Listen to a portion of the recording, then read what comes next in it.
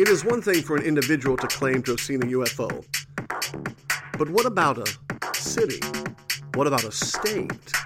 Today, we talk about the Phoenix Lights. Welcome to the Soul Trap. We're glad that you tuned in and listened to this podcast. And as I just mentioned, we are going to talk about one of the greatest UFO sightings in U.S. history. That is the Phoenix Lights. It is a tremendously interesting subject to study. And if you are a skeptic, I highly recommend that you at least take the time to investigate this. I am not saying that the Phoenix Lights proves that there is altered dimensional beings. I'm not saying that the Phoenix Lights proves that there are little green men from other planets. I'm not saying that the Phoenix Lights proves that the government, the United States government, has an ongoing high-end black top secret program that we don't know about. I'm not even saying that the United States government is not going and involved in an ongoing conditioning process for the world. What I'm saying is that there is something strange about the Phoenix Lights that is unexplainable. It did have unidentified flying objects, and it was not seen by one or a few or a dozen. It was seen by an entire city, an entire state, and it is one of the most highly documented, photographically documented UFO events and cases that has ever been. The Phoenix Lights is our subject, and I am drawing some of our material from online and some of our material from author Lynn D. Kitei, last name Kitei, medical doctor. The book is called The Phoenix Lights, A Skeptic's Discovery That We Are Not Alone. The explosive, never-before-told story of the largest UFO sighting in modern history. Now, in case you're not familiar with exactly what the Phoenix Lights are, I'm going to simply go to mainstream website sources and simply read you a little bit about the case history of what the Phoenix Lights are. The Phoenix Lights, sometimes called the Lights over Phoenix, were a series of widely sighted, unidentified flying objects observed in the skies over the U.S. state of Arizona, Nevada, and the Mexican state of Sonora on March 13th, 1997. Lights of varying descriptions were seen by thousands of people between 1930 and 2230 Mountain Standard Time in a space of about 300 miles from the Nevada line through Phoenix to the edge of Tucson. There were two distinct events involved in the incident: a triangular formation of lights seen to pass over the state, and a series of stationary lights seen in the Phoenix area. The United States Air Force identified the second group of lights as flares dropped by A-10 Warthog aircraft that were on training exercise at the Barry Goldwater Range in South Arizona. Witnesses claim to have observed a huge carpenter square-shaped UFO containing 5 spherical lights or possibly light-emanating engines. Fife Symington, the governor at the time, was one witness to this incident. He later called the object, mind you now, the governor, he later called the object otherworldly. The lights were reported to have reappeared in 2007 and 2008, but these events were quickly attributed to military flares dropped by fighter aircraft at Luke Air Force Base and flares attached to helium balloons released by a civilian. Now, the initial reports of the event that unfolded as followed. At about 5,500 hours, a man reported seeing a V-shaped object above Henderson, Nevada. He said it was about the size of a Boeing 747 and sounded like rushing wind. Now, for a Christian, that's a very interesting terminology to use, but I digress. It had 6 lights on its leading edge. The lights reportedly traversed northwest to the southeast. An unidentified former police officer from Paladin, Arizona, is claimed to have been the next person to report a sighting after leaving his house at about 1,500 hours. As he was driving north, he allegedly saw a cluster of reddish or orange lights in the sky, comprising 4 lights together and a 5th light trailing them. Each of the individual lights in the formation appeared to the witness to consist of 2 separate point sources of orange light. He returned home and through binoculars watched the lights until they disappeared south over the horizon. Now there is the Prescott and Prescott Valley incident. Lights were also reportedly seen in the area of Prescott and Prescott Valley, respectively. At approximately 1700 hours, callers began reporting the object was definitely solid because it blocked out much of the starry skies it passed over. John Kaiser was standing outside with his wife and sons in Prescott Valley when they noticed a cluster of lights to the west-northwest of their position. The lights formed a triangular pattern, but all of them appeared to be red except the light at the nose of the object, which was distinctly white. The object or objects, which had been observed for approximately 2 to 3 minutes with binoculars, were then seen to pass directly over the observers. They were seen to sort of bank to the right, and this then disappeared in the night sky to the southeast of Prescott Valley. The altitude could not be determined, however. The object was fairly low, but made no reportable sound. The National UFO Reporting Center received the following report from the Prescott area.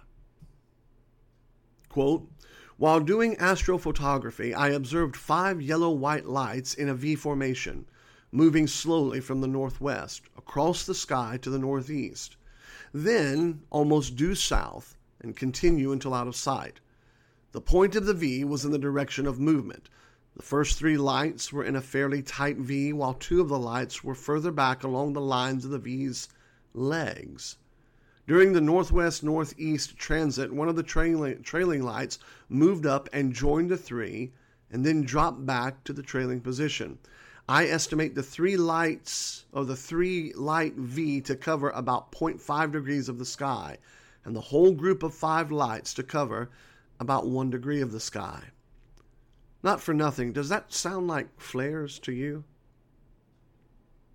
At the town of Dewey, 10 miles east of Prescott, Arizona, 6 people saw a large cluster of lights while driving northbound on Highway 69.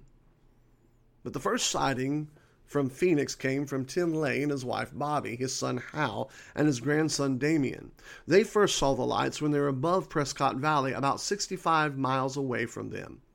At first, the lights appeared to them as 5 separate and distinct lights in an arc shape, as if they were on top of a balloon. Fair enough. But they soon realized that the lights appeared to be moving towards them. Over the next 10 or so minutes, the lights appeared to come closer. The distance between the lights increased, and they took on the shape of an upside-down V.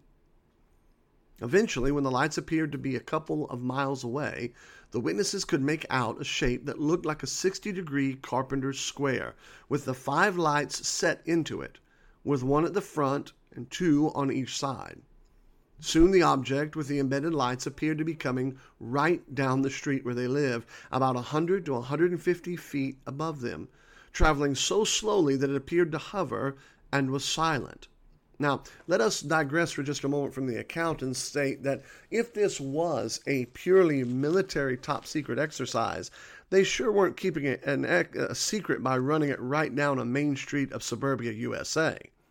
You would think with Groom Lake, Area 51, all the different air bases that they have, that they would manage to be able to fly this in a place where it would not be noticed by Joe Public.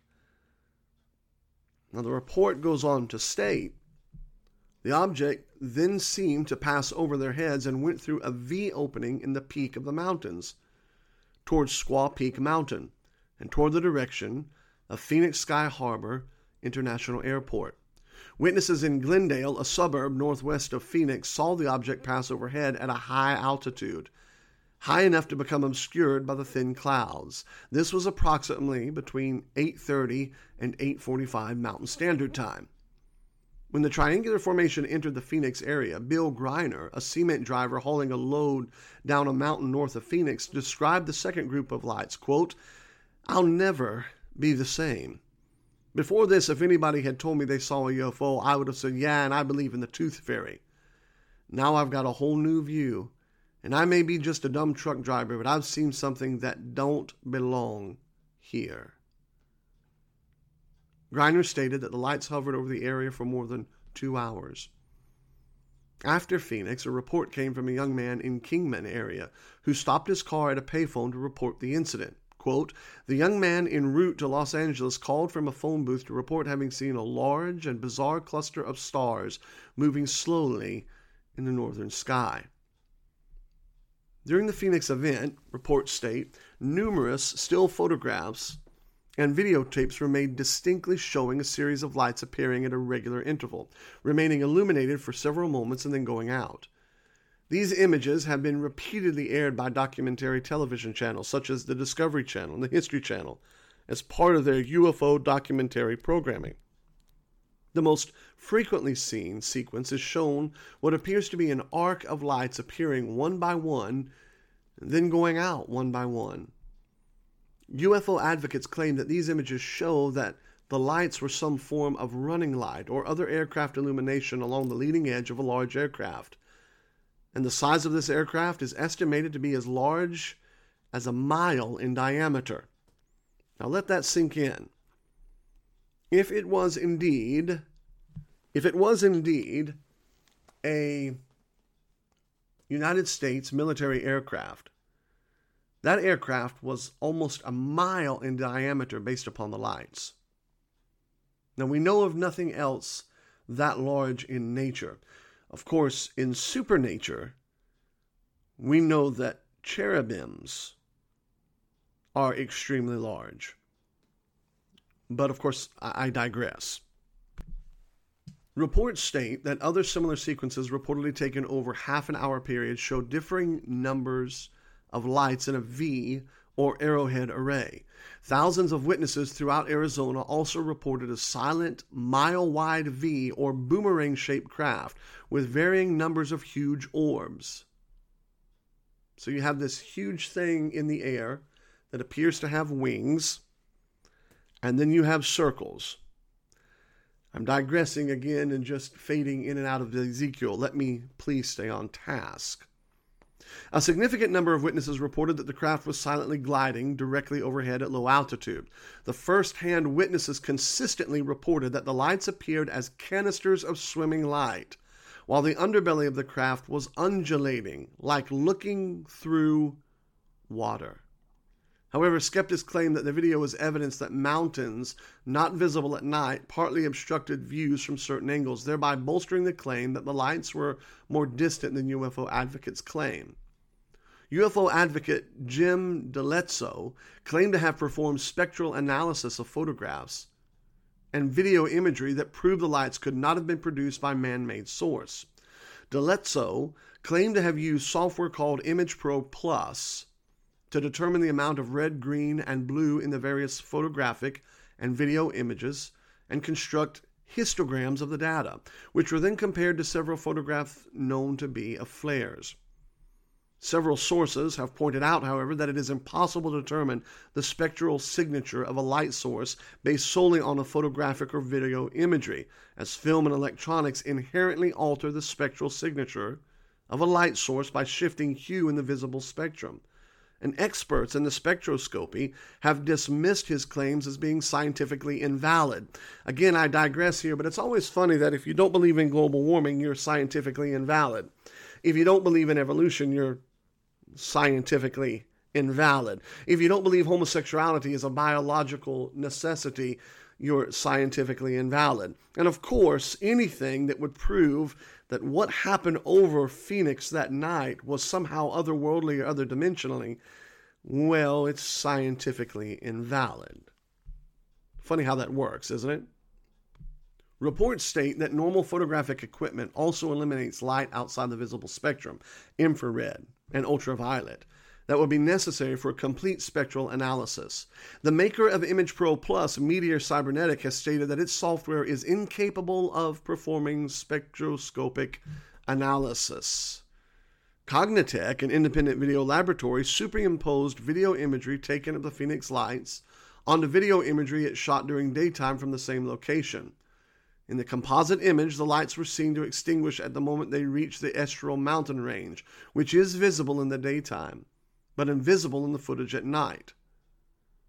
They suggest that it was simply a natural explanation that the actual mountains were the ones that were blocking out the lights. Now, there is some controversy as to how best to classify the reports on the night in question. Some are of the opinion that the differing nature of the eyewitnesses' reports indicate that several unidentified objects were in the area, each of which was its own separate event. And that's very important, that last phrase.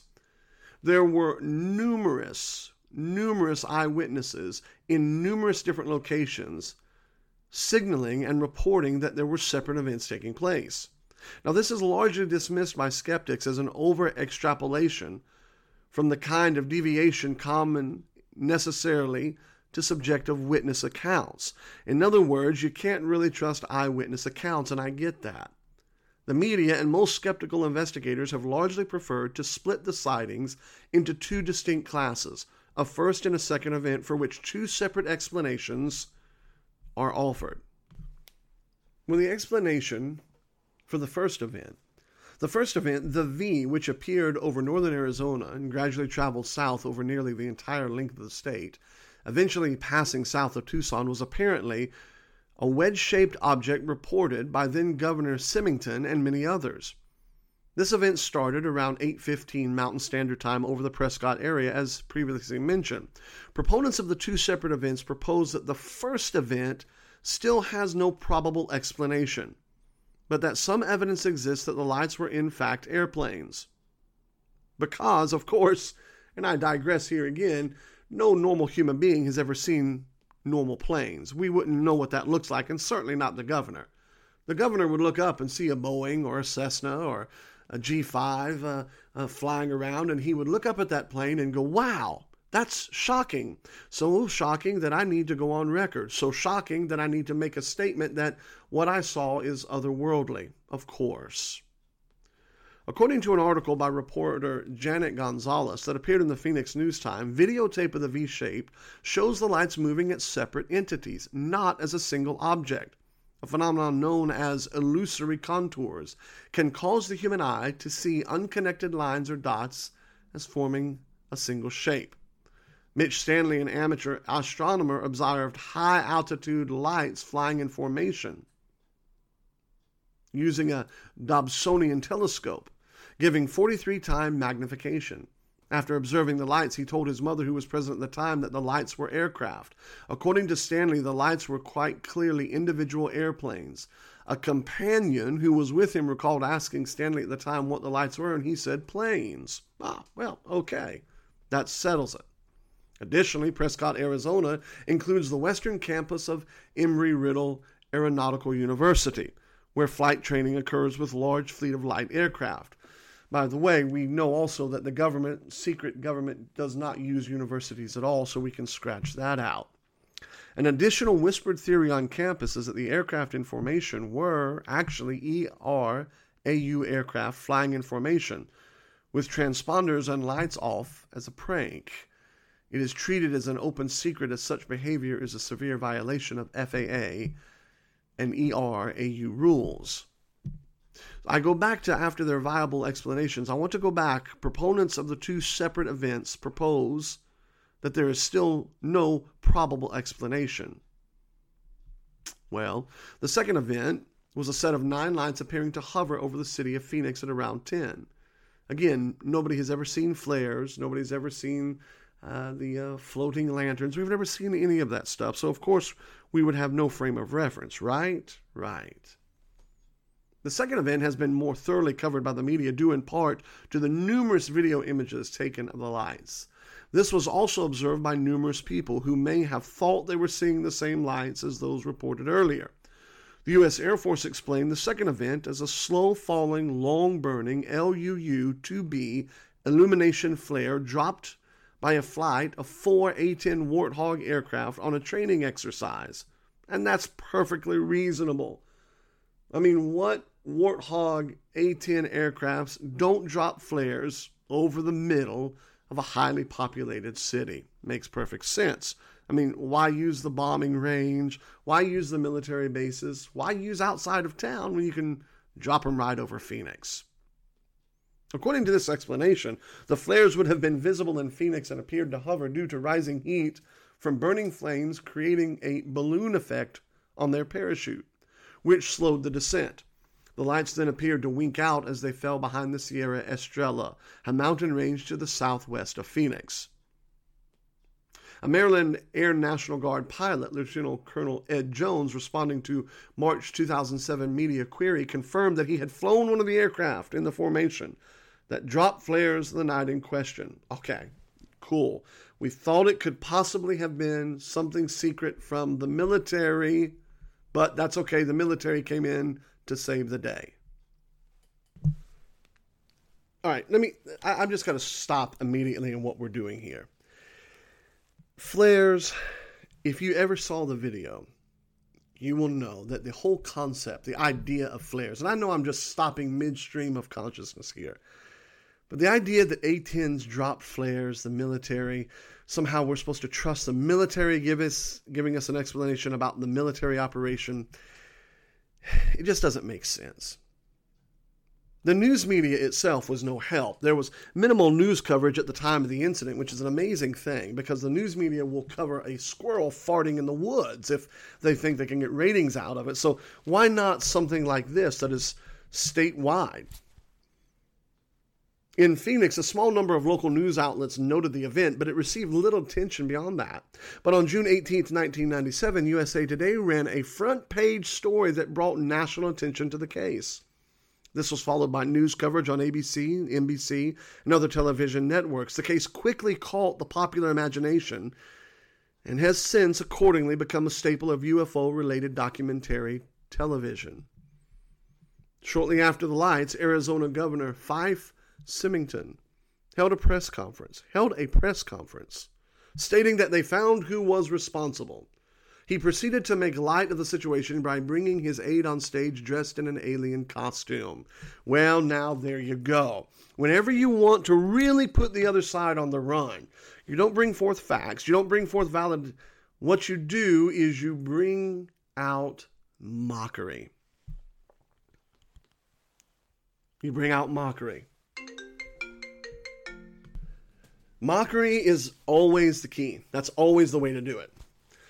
Symington said that he had witnessed one of the crafts of unknown origin during the 1997 event, although he did not go public with the information.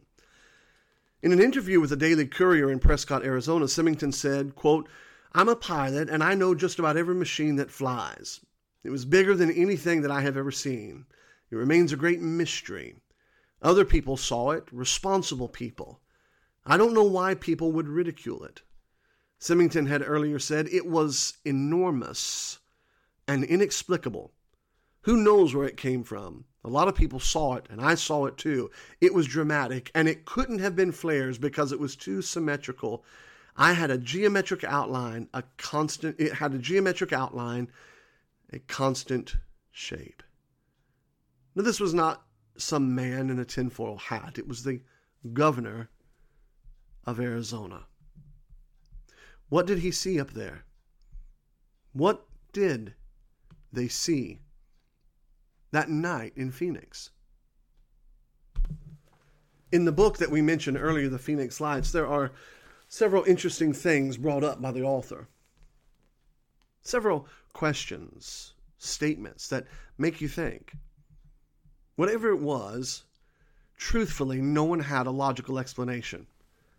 It wasn't A-10 warthogs dropping flares. It wasn't flares, or it wasn't somebody not ever seeing an airplane before. There really is no logical explanation for that.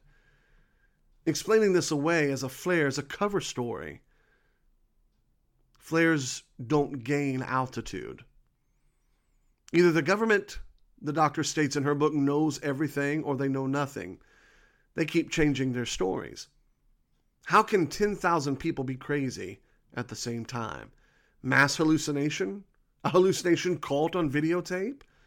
Possibly they're trying to protect the public against something they feel we're not ready to handle. There actually were reports, and appeared to be, Air Force jets actually going after these lights, trying to intercept them. But as soon as the Air Force got near them, the orbs appeared to disappear, some reports stated. If the military was launching some kind of operation, why'd they pick right in the path of Sky Harbor Airport? If authorities don't know what it is, they should say so. If they do know, they are accountable to the public. What happened up there in the sky in Phoenix? I don't know. I can't tell you. I can tell you that one of the interesting things is that in Mount Graham, Arizona, one of the world's largest telescopes looking up into the sky, owned by a Catholic observatory with the acronym Lucifer, is located there. Probably one of the greatest astronomical UFO sightings in all of the history of the United States of America takes place in the same region where the Catholics have a telescope called Lucifer looking up into the skies. I don't know what happened that night. I don't believe it was little green men from other planets. Could have been a top secret military affair. It could have been interdimensional. It could not have been an A-10 dropping chaff. What was it that night? I don't know that we'll ever know. But keep looking up, because the lights are there.